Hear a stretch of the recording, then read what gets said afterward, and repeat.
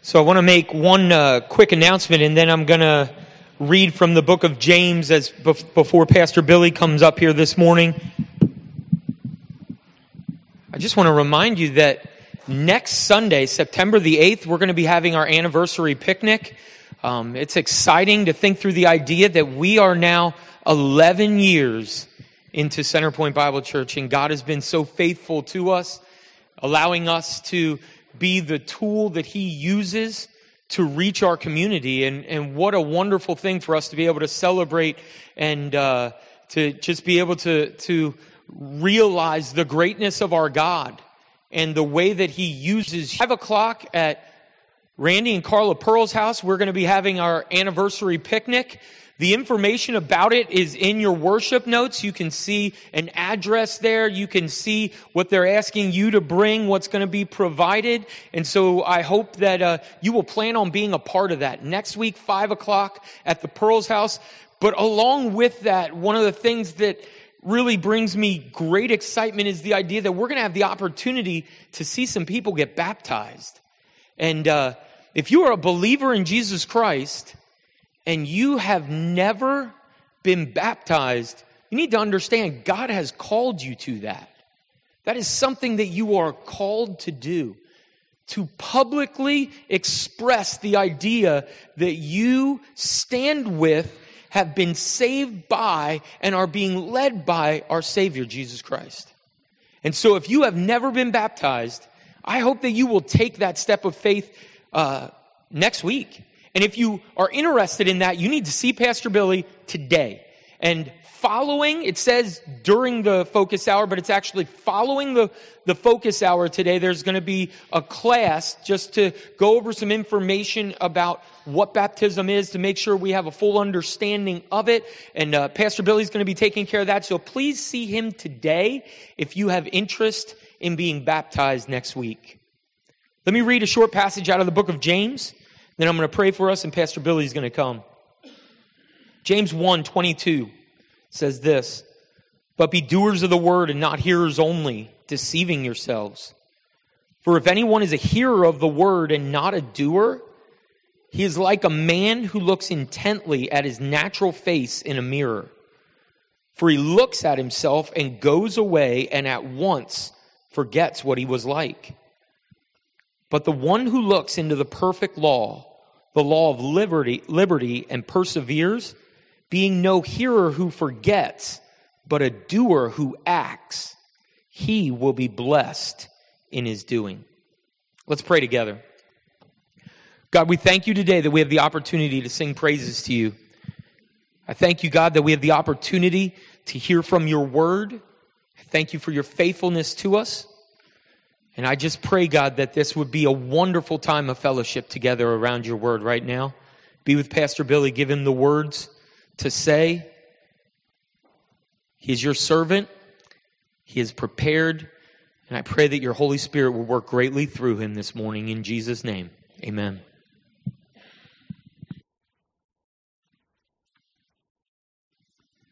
Well, surprise, I'm not Lowell.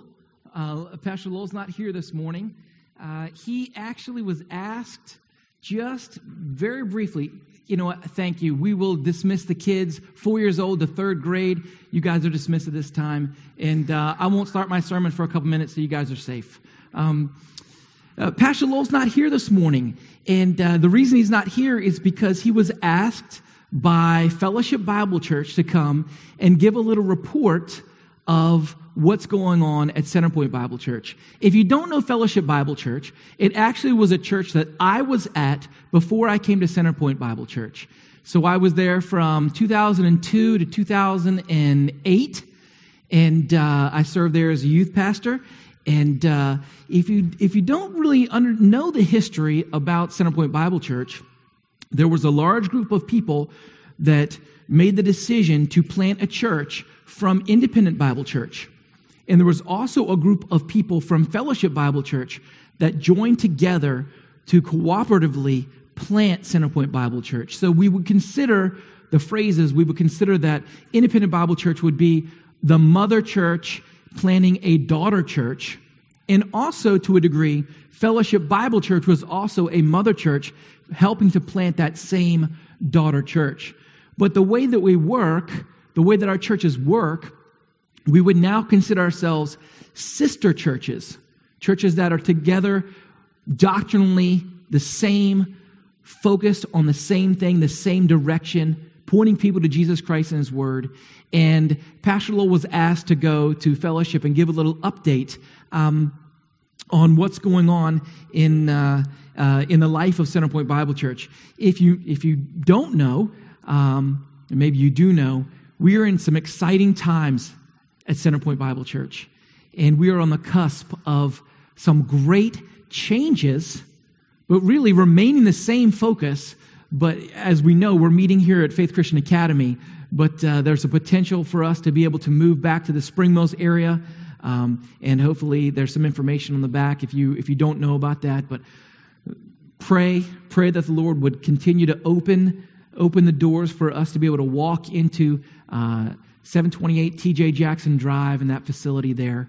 And Fellowship Bible Church was inquiring to see how they might be able to partner with us in that, knowing where our next steps are. So in your hearts, you could be praying for Pastor Lowell, as he might even be speaking right now.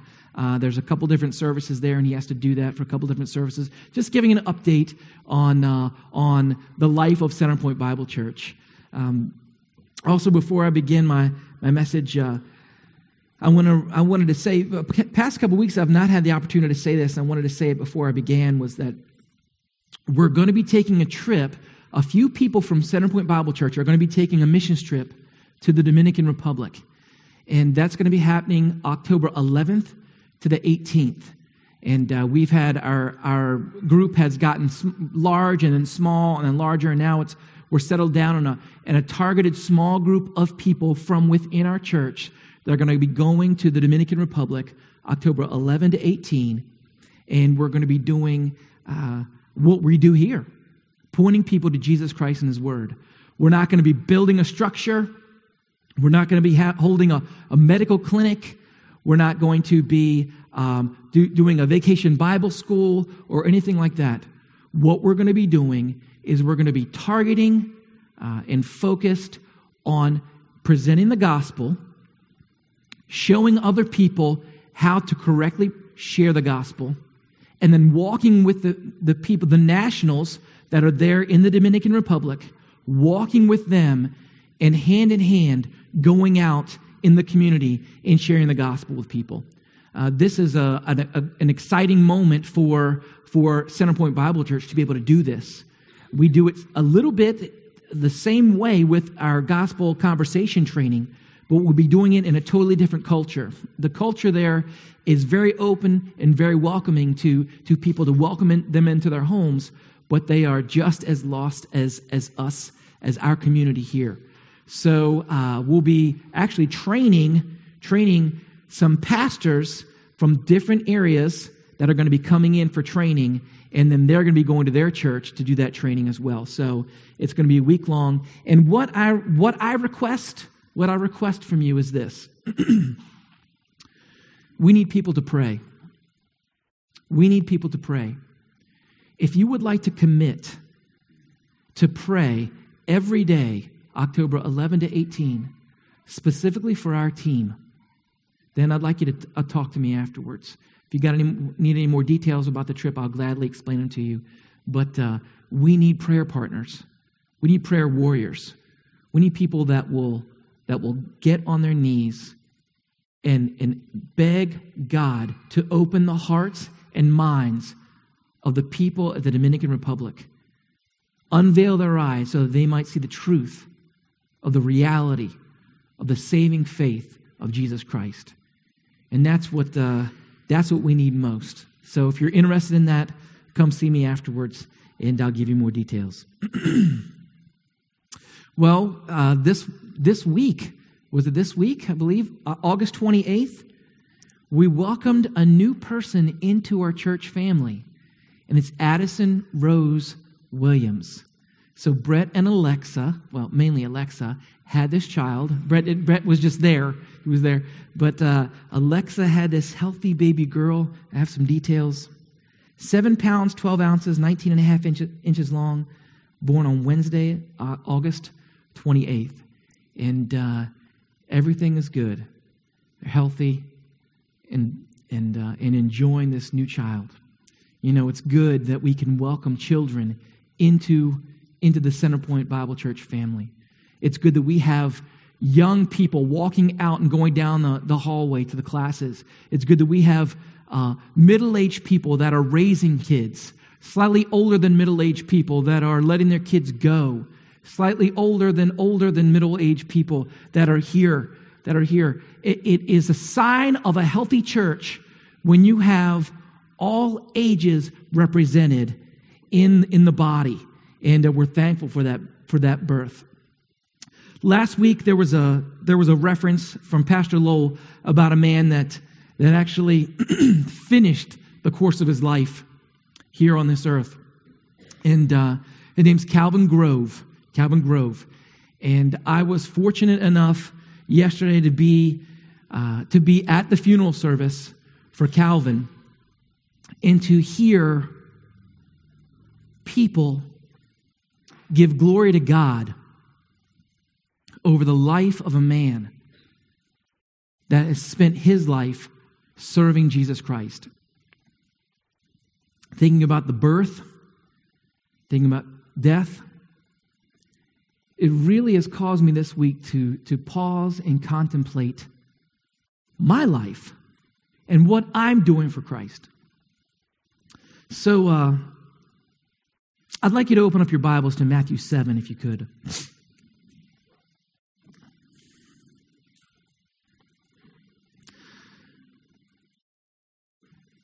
I believe God's Word is perfect,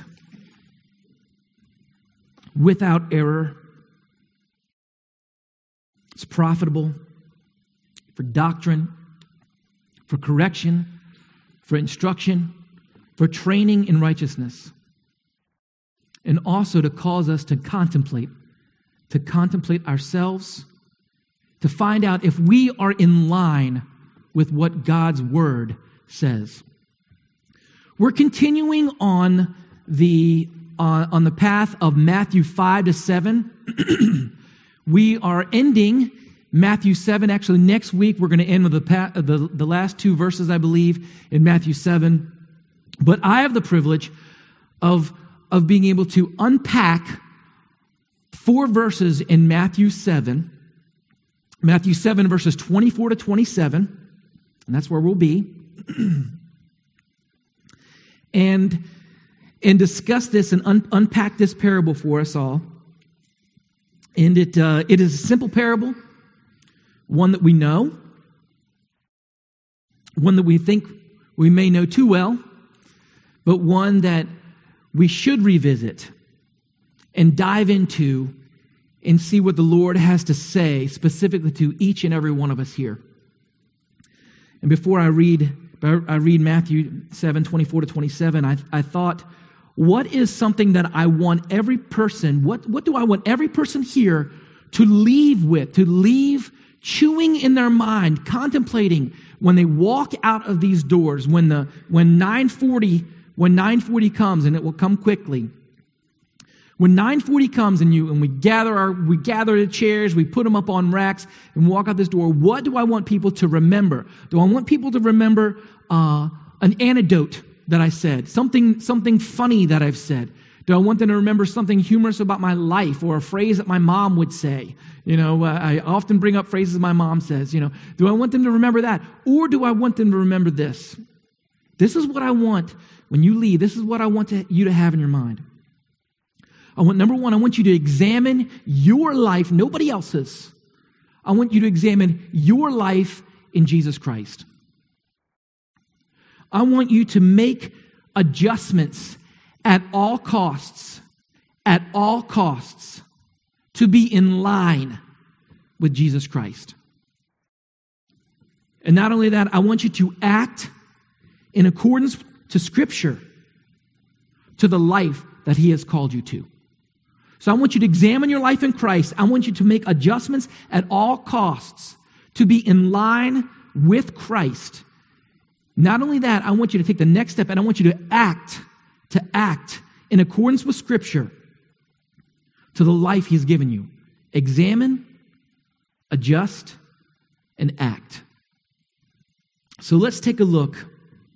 Let's take a look at Matthew 7, verses 24 to 27. I'm reading out of the NIV, but hopefully I'll be pulling a couple different versions out here and referencing some things here. Matthew 7, verses 24 to 27. Therefore, everyone who hears these words of mine and puts them into practice is like a wise man who built his house on the rock. The rain came down, the streams rose, the winds blew and beat against that house. Yet it did not fall because it had its foundation on the rock. But everyone who hears these words of mine and does not put them into practice is like a foolish man who built his house on the sand. The rain came down, the streams rose, the winds blew and beat against that house, and it fell with a great crash. And it says here in the ESV on the screen, and it fell, and great was the fall of it. And great was the fall of it. This small parable, seemingly simple, maybe some of us sang the song, the wise man built his house upon the rock. The wise man built his house upon the rock. You may have heard that song or maybe sung that song at a vacation Bible school or growing up as a kid. And based on this scripture, often isn't it interesting that we sing little kids' songs and they have deeper meaning than we realize when we're singing these songs. Now, this parable, I believe, is the hinge from Matthew 5 to 7 to Matthew 8 and beyond. So this is the last thing. The Sermon on the Mount begins at Matthew 7. Jesus sees the crowds. He goes up on the mountainside. He sits down. Typical for I'm standing and you all are sitting. Typical of that time when someone were to preach or someone in authority were to preach, they would sit down and everyone else would stand around them. He goes and he sits down and everyone gathers around to hear what he has to say. So we know Matthew 5, 6, and 7 we will call the Sermon on the Mount. He just unloads on so many things, topics, points, corrections in life. So the hinge for Matthew 7 right here that we just read is the last thing he says for the Sermon on the Mount before it transitions to Matthew 8. In Matthew 8, he begins going through all the towns and villages and healing many that were sick. Matthew 9 actually gives a conclusion here. Jesus went through all the towns and villages, teaching in their synagogues, preaching the good news of the kingdom, and healing every disease and sickness. He's preaching, he's teaching, and he's healing. This begins in Matthew 8. But before that, the last thing he says is this parable. So if you've been here the past couple weeks, you know that Jesus is calling us to a choice. We would call it a binary choice. A binary means there's only two. Earlier in the passage in Matthew 7, wide is the path, narrow is the path. Wide, narrow. There's only two choices. We also have false and true as far as these prophets. We have good and bad. We have good fruit. We have bad fruit. Good trees and bad trees. And we have wise and foolish in this parable. Wise and foolish. So, in a world of choices, Jesus just gives us two choices. Two choices, like a light switch, on or off. Think about it that way. So a parable is simply a story to illustrate a spiritual lesson. And when we jump into parables, one thing that we do at Centerpoint Bible Church is we do what's called exegete, which means, or expository preaching, which means we go verse by verse, line by line, sometimes word by word. And we jump into the Bible, we find out what the Bible says, and then we share it. Other churches do it slightly differently. They think about what they want to communicate,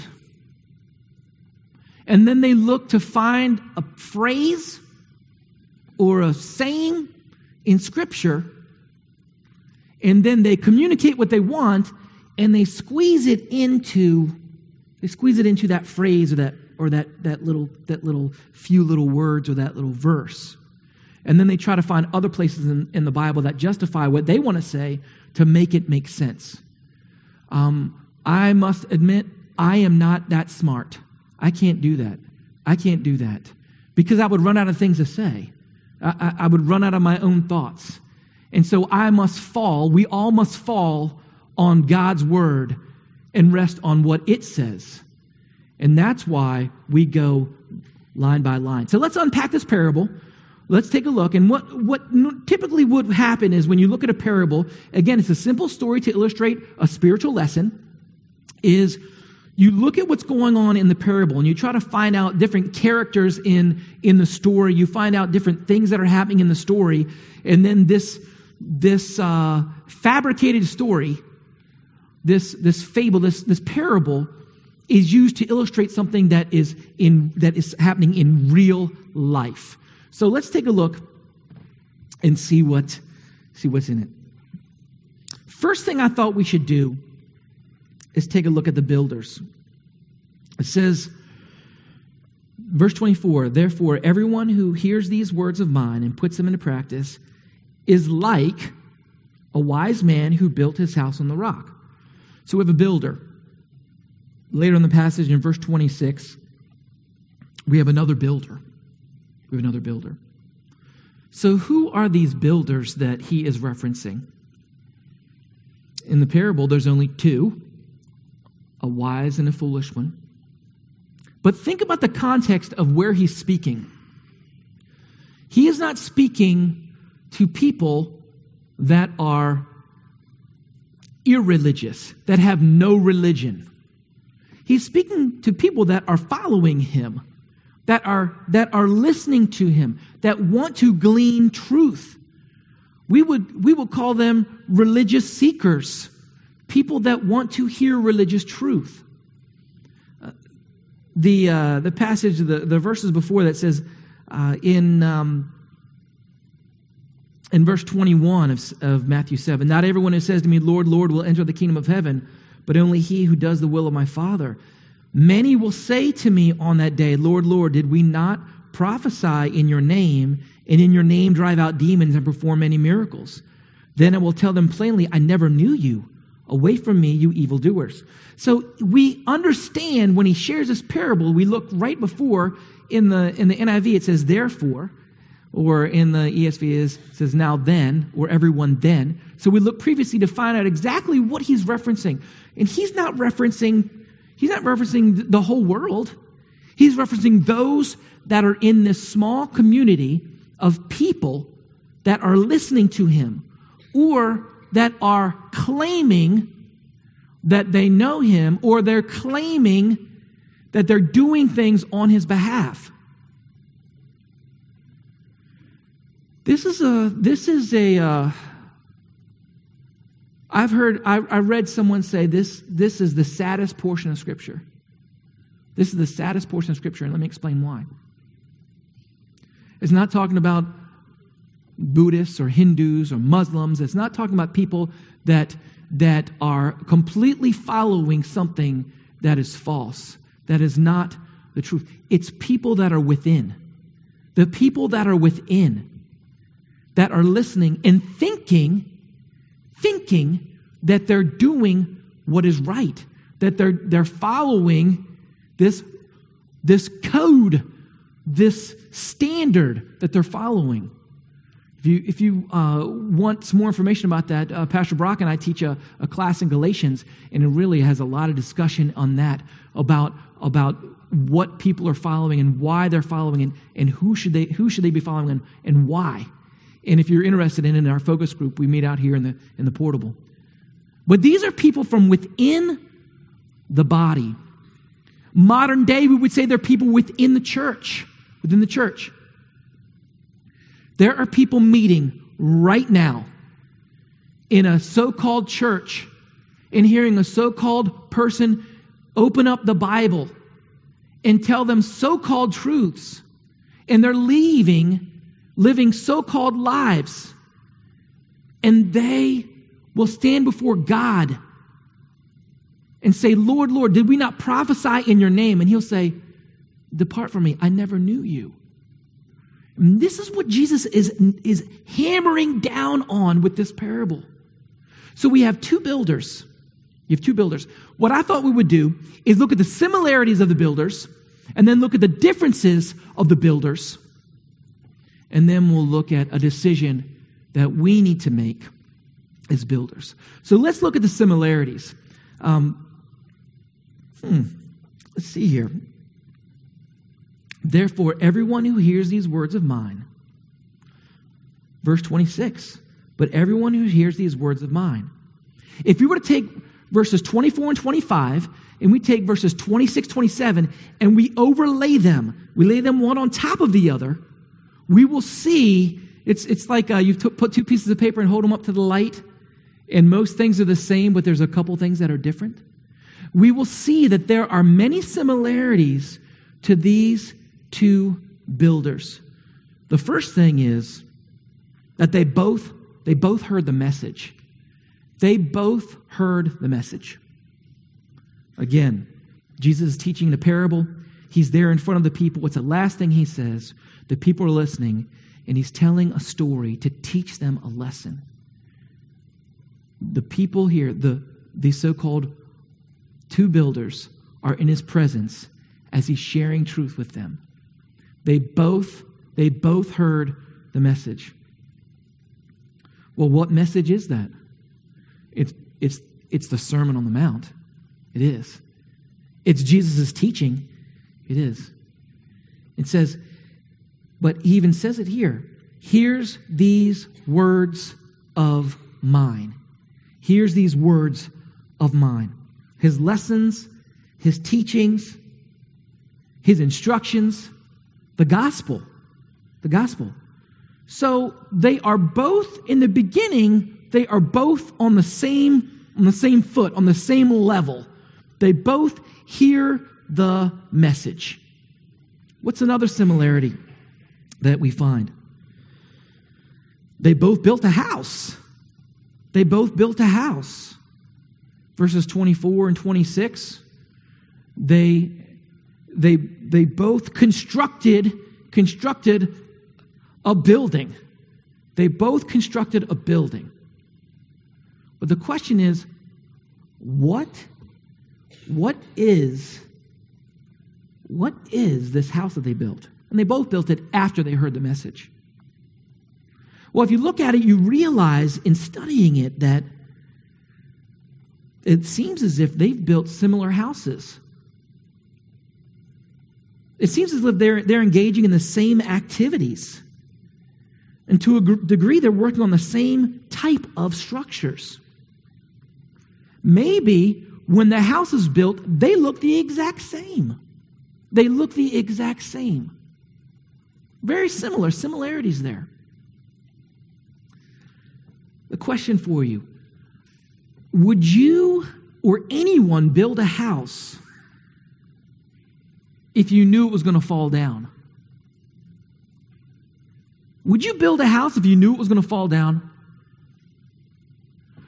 So, if we take that thought process that this foolish man built a house, we'll find out the difference. He built it on sand. That he built a house, if he knew it was going to fall down, do you think he would stop? If I was building a house and I knew it was going to fall down, I would stop. As a matter of fact, we built a house in 2016. Side note, I don't think anyone should ever build a house. Don't ever build a physical house. Don't ever build one. It was a lot of stress. Probably 2016 might have been one of the toughest seasons of my life. We dug things out. We put a basement in there. It starts getting built. I'm all excited. I'm taking pictures. I'm taking videos. I don't really know I don't really know how personally to build a house. I do have a hammer. I do have some tools in the garage. They don't get used much. But I'm watching this house get built, and I'm getting excited. Well, I had my friend Brock's brothers. Brock has 2 brothers up in PA. And I said, guys, I need someone to put shingles on my roof. Will you guys come down and help me put shingles on the roof? I'll pay you in golf, in free golf for a golf session and some pizza. And they said, because they love me, they said, yeah, we'll do it. So I show up the day that they're putting the shingles on, and it's the first time I've actually been able to walk in the house and actually walk through it, especially the second floor. And I climb this ladder. They're up there. They're putting shingles on. They are fast. They are good. They have put the front side of the house shingles on. I mean, they were hammering it out. And I get up in the second floor, and I'm walking around.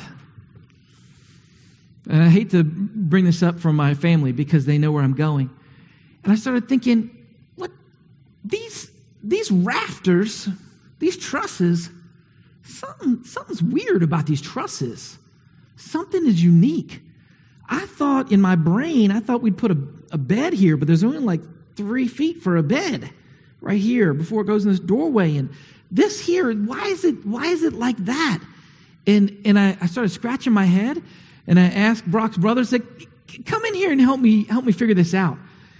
And they were pretty silent because they looked around, and I told them what it should look like. And they said, Billy, put their hand on my shoulder. The trusses were put on backwards. The trusses are put on backwards. What do you mean trusses are put on backwards? I mean, I'm building a house here. I mean, I think that everything is going great.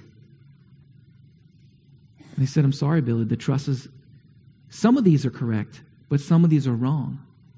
Now, I called my buddy who was a general contractor. He came and looked at it.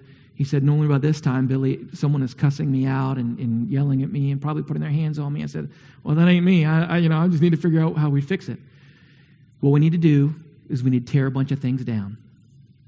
So they pulled off the shingles, pulled off the dormers, pulled off the sheeting, pulled down the trusses, flipped them all around, reset them, and continued on their way. Now, if I knowingly saw that these trusses were bad and continued to build a house with bad trusses, what kind of a person would you say about me? You would call me a fool, wouldn't you? That would be foolish. That would be foolish. What type of person would build a house on a foundation that is faulty?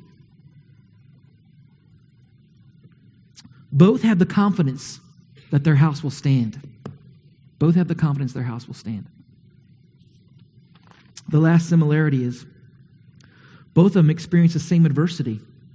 We know if we take verses 24 and 25, 26, 27, we lay them on top of each other. We see, it says, the rain came down and the streams rose and the winds blew and beat against the house.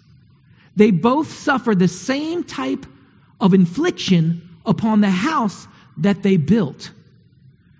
To jump to the point, the house that these men built was their life. Was their life. The life that they built for themselves. And they also faced the exact same adversity. Hit by the same outward circumstances, smashing against their home, their life. Read the same news, hit with the same taxes, submit to the same laws, squeezed by the same pressures. Money, health, security, relationships, daughters, sons, fathers, mothers, jobs.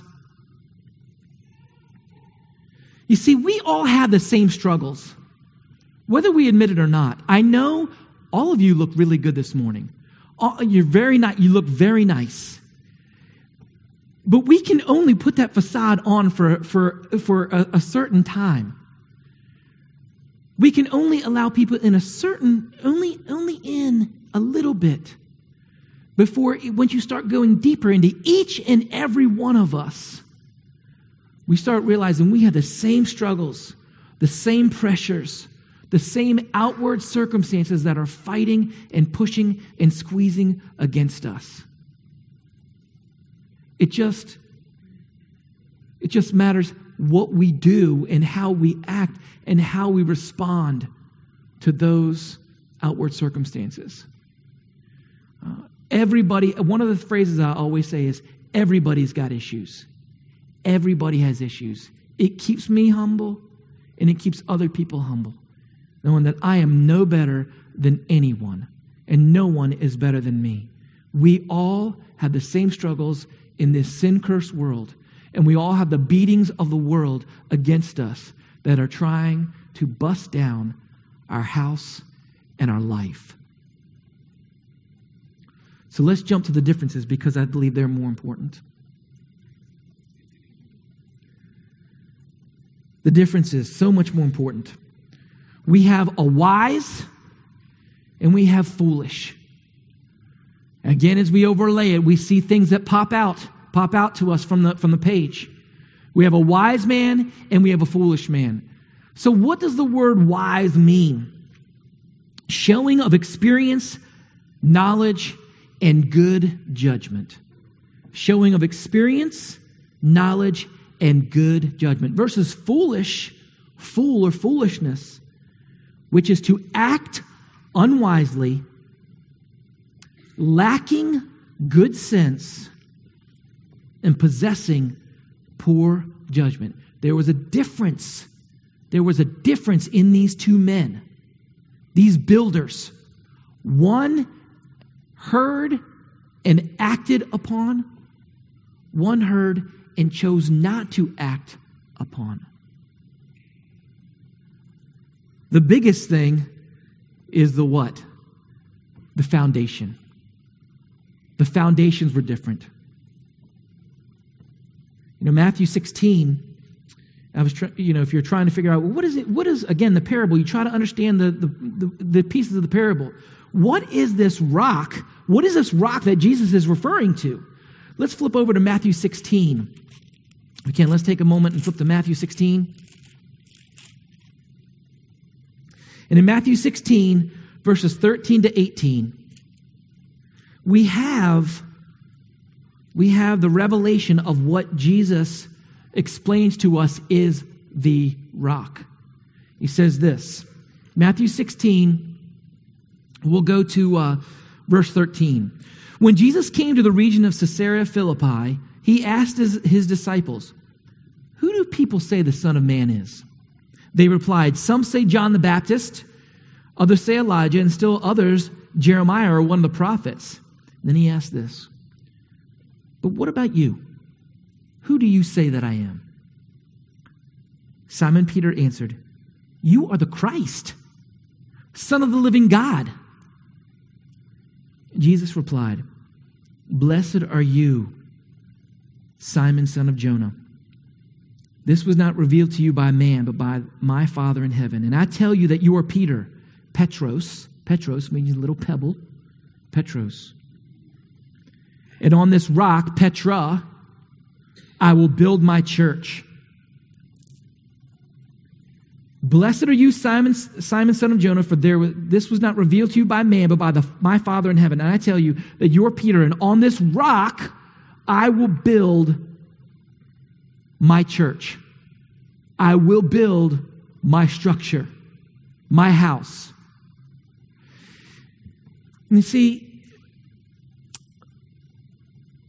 in Catholicism, they would read this and they would say, "You are Peter, and on this rock I will build my church." They would say that the rock, Peter. They say rock is Peter. One of the reasons why he's the first pope, they call him the first pope, and they say that so he's the foundational principle of the church. But that's poor hermeneutics. What Jesus is referring to is not to Peter. He's referring to what Peter said. What Peter said. You are the Christ, the Son of the living God. Jesus himself said, yes, that's the rock I'm going to build my church on. I am the rock that the church will be built upon. Me, Jesus. So we flip back to our passage in Matthew 7. We think about it this way. Christ, the rock. His word, what he's been saying, Matthew 5-7, the rock, the foundational points. His way, his truth, his life, the rock that we build our house upon. But how do we build on it? How do we build on it? Practically speaking, we eat his word. We eat his word. It's a weird phrase. We eat his word. But we don't just read, we eat it. We consume it. It is what gives us life. It is what gives us energy. We're not gonna go to John 6, but the very beginning of John 6, I may have referenced it before because I love the passage. In the beginning of John 6, he feeds the thousands of people. He feeds thousands. They are loving Jesus. He feeds them physical food from so little. He provides so much. And we think that's a great little kid story. But we forget what happens next. The next day, he's walking, teaching, and all these multitudes are following him. And the only reason they're following him, he says it, the only reason you're following me is because you want your belly filled.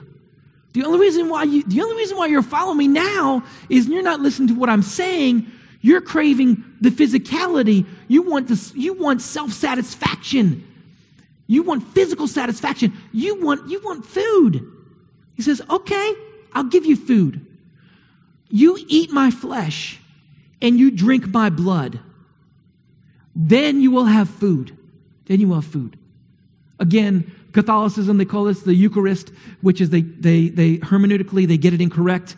It is not physically eating Jesus. It's not physically drinking his blood. I don't have time to go into that, but it's not, they miss the point. He is saying, you be consumed with me and you will live. He says another, I am the bread of life, consume me. You know what happened when he said that? You know what happened when he said, eat my flesh and drink my blood? People started saying, this is too hard. It's too hard for me to follow. And they turn and they walk away. And they walk away. And the end of John 6, begins with thousands, ends with only 12. And he says, are you guys going to leave too?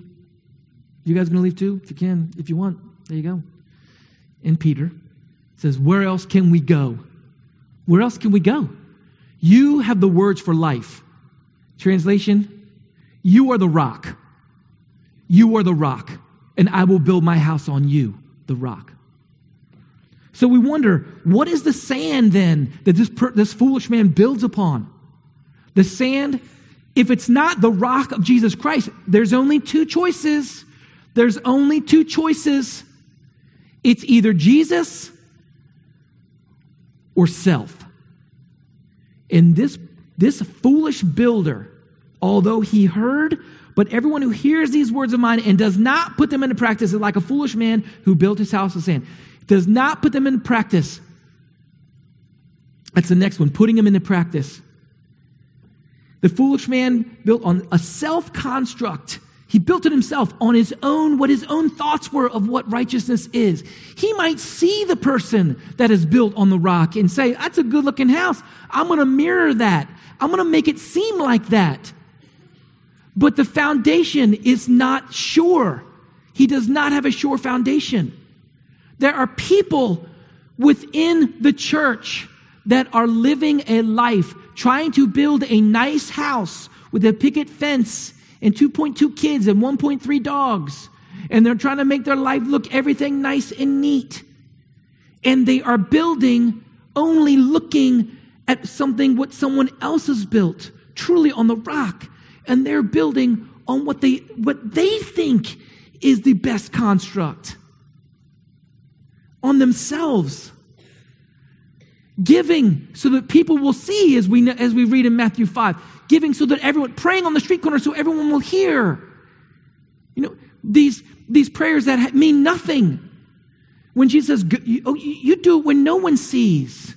Do it when no one sees. When you fast, you make it seem, you make sure that no one sees you fasting. Instead of, I'm fasting. You go private. You build on the rock. You don't build to look good and set this stuff up for yourself, your own self-righteousness, which will crumble anyways. It will crumble. We cannot trust ourselves for our own foundation. We cannot do it.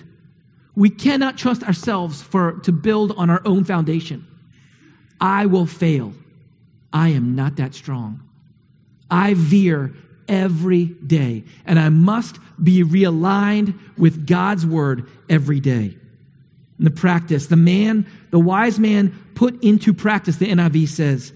The New King James says, acts upon them.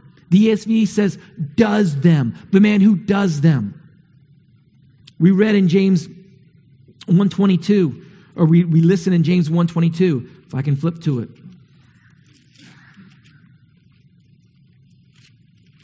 As I'm flipping to it, I have a couple verses that I want to share with you. In the meantime, that talk about not just believing, but actually believing and doing. And doing. My friend said one time, information without action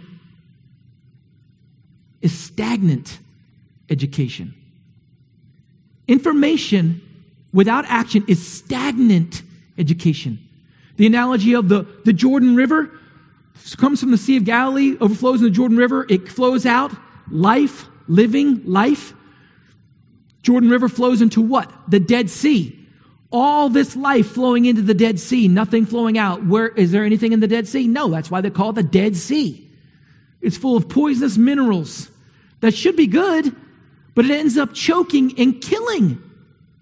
So do we want to be the Jordan River, where we have God's word flowing in us and flowing out of us? Or do we want to be the Dead Sea, where we just sit and listen to God's word and go out and do nothing?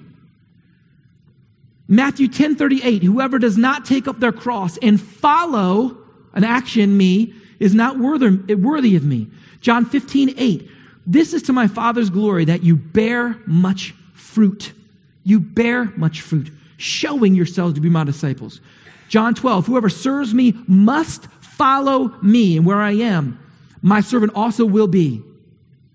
Galatians 5, since we live by the Spirit, let us keep in step with the Spirit. Galatians 2, one of my favorites, for we are God's workmanship, created in Christ Jesus, to do good works, which God prepared in advance for us to do. Ephesians 5, follow God's example as dearly loved children. 1 Peter 2, to this you were called because Christ suffered for you, leaving you an example that you should follow in his steps. James 1, verse 22. And this is the greatest tragedy in the church. This is the greatest tragedy in the church. Right now, this church, our church, other churches, this is the greatest tragedy in church. It's that those who hear and do not do. It says in James 1, do not merely listen to the word and so deceive yourselves. Don't fool yourselves. Don't just listen and not do. You're fooling yourselves. It says, do what it says. Anyone who listens to the word but doesn't do what it says is like a man who looks at his face in the mirror and after looking at himself goes away and immediately forgets what he looks like. But the man who looks intently into the perfect law that gives freedom, God's word, and continues to do this, not forgetting what he's heard, but doing it, he will be blessed in what he does. I know Sounds like work-based salvation to me, Billy. It sounds like I better be doing stuff or else I ain't saved. And you're telling me I better get to doing. Just like Catholicism, I hate to keep bringing it up. Works or salvation, Jesus plus, Jesus plus, Jesus plus, Jesus plus works, Jesus plus rosary, Jesus plus praying 5 times, Jesus plus this, Jesus plus putting money, Jesus plus going to mass, Jesus plus confession, Jesus plus. Anything Jesus plus is not the gospel. The gospel plus anything is not the gospel. It is the gospel. We don't do this. We don't do in order to gain salvation. We don't do this in order to have salvation. We do this because of our lives have been changed in Christ. We build our house on the rock. We don't build our house and hope that it would make sense on a foundation that really we've never really laid before. We can't lay it anyways. We do because of a changed life in Christ. Francis Chan said this, and I have to be done. Our greatest fear should not be failure, but of succeeding at things in life that don't matter. Our greatest fear should not be failure. I fail all the time. I am a professional failure. I fail all the time. But our greatest fear should not be failure. Attempt something and fail. That shouldn't be our greatest fear. Our greatest fear should be succeeding in things in life that don't matter. That don't matter. If you want more information on that, look at 1 Corinthians 3, where Paul talks about things that will burn. That will burn. The wood, hay, and stubble that will burn away. The foundation. I don't have time for it. Why? Why would the foolish man continue to build on a house that he knows is going to fall? Don't we, at times, fall into that same trap of building things that the world says are sure and successful, and what it means to be lifted up in the world's eyes? Don't we? We need to realign ourselves to the rock, So how can I put it into practice? It says here, the last line of people that like to fill things out in the worship notes, it says, the only validation we can ever have of salvation is an obedient life. That's from John MacArthur. At first I didn't like it. Kind of made me feel weird about even writing that down. But then the more I thought about it, yes. You may be thinking, maybe I'm not even saved. I don't know. I don't know, Billy. I don't know. If you want to test yourselves, look at this. Am I living a life of obedience to Jesus Christ? Am I following what he says? Am I being like Christ? Not perfection. It doesn't say the only validation we can ever have of salvation is a perfect life. No, we are not perfect, but an obedient life. Don't get that messed up. An obedient life. I'll end with this. Growing up as a kid, I'm glad that we sang a hymn this morning. Growing up, the church I grew up at, we sang hymns. We sang them. So I have a bunch of hymns that I love. At the funeral yesterday, we were singing some hymns, and it just really brought back some challenging moments, some good moments. I think that the ancient hymn writers, the hymnists of past, have much validity. There's also hymns that are doctrinally incorrect, but there are many that are. And one of my favorite hymns is Trust and Obey. I don't know if you know the song, Trust and Obey. Not going to sing it. I'll just read. I'll just quote it. When we walk with the Lord in the light of his word, what a glory he sheds on our way. As we do his good will, He abides with us still, and with all who will trust and obey. I'm out of time, but the word abide is an amazing word. It doesn't just mean to sit. There's action in that word. And with all who will trust and obey. We are not called to just have knowledge. We are called to have knowledge and use that knowledge. September 22nd is a gospel conversation training. You don't know how to give the gospel? Show up. Over 95% of believers in Jesus Christ have never shared the gospel with somebody. Amazing to me, but it's true. You want to practically share the love of Jesus Christ, September 29th. You want to do the one another's that God has called us to in Scripture? Stay for a focus group. Hang out at a church picnic. Spend time grabbing coffee with somebody. Go beyond the house. Go beyond the house and step inside people's lives. We need to be built on the rock. So the question is, what decision are you going to make as a builder? Examine your life in Christ. Make the adjustments at all cost to be in line with Christ. And act in accordance with Scripture to live the life that God has given you.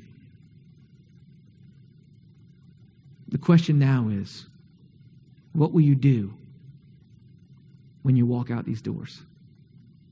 Let's pray. God, thank you for convicting me and chastening me and bringing me low in reading your word and studying your word. Thank you for this conviction. I pray, Lord, that I would and everyone here would examine our lives, that we would make the adjustments that we need to at all costs, at any cost. Selling our home, changing our job, just getting on our knees in confession. And we would act upon your word. We would not just be hearers of the word, we would be doers. We would be doers. We would be your children. Help us, Lord. We need you. We need your rock. We need your foundation. I pray all these things in your Son, Jesus Christ's name. Amen.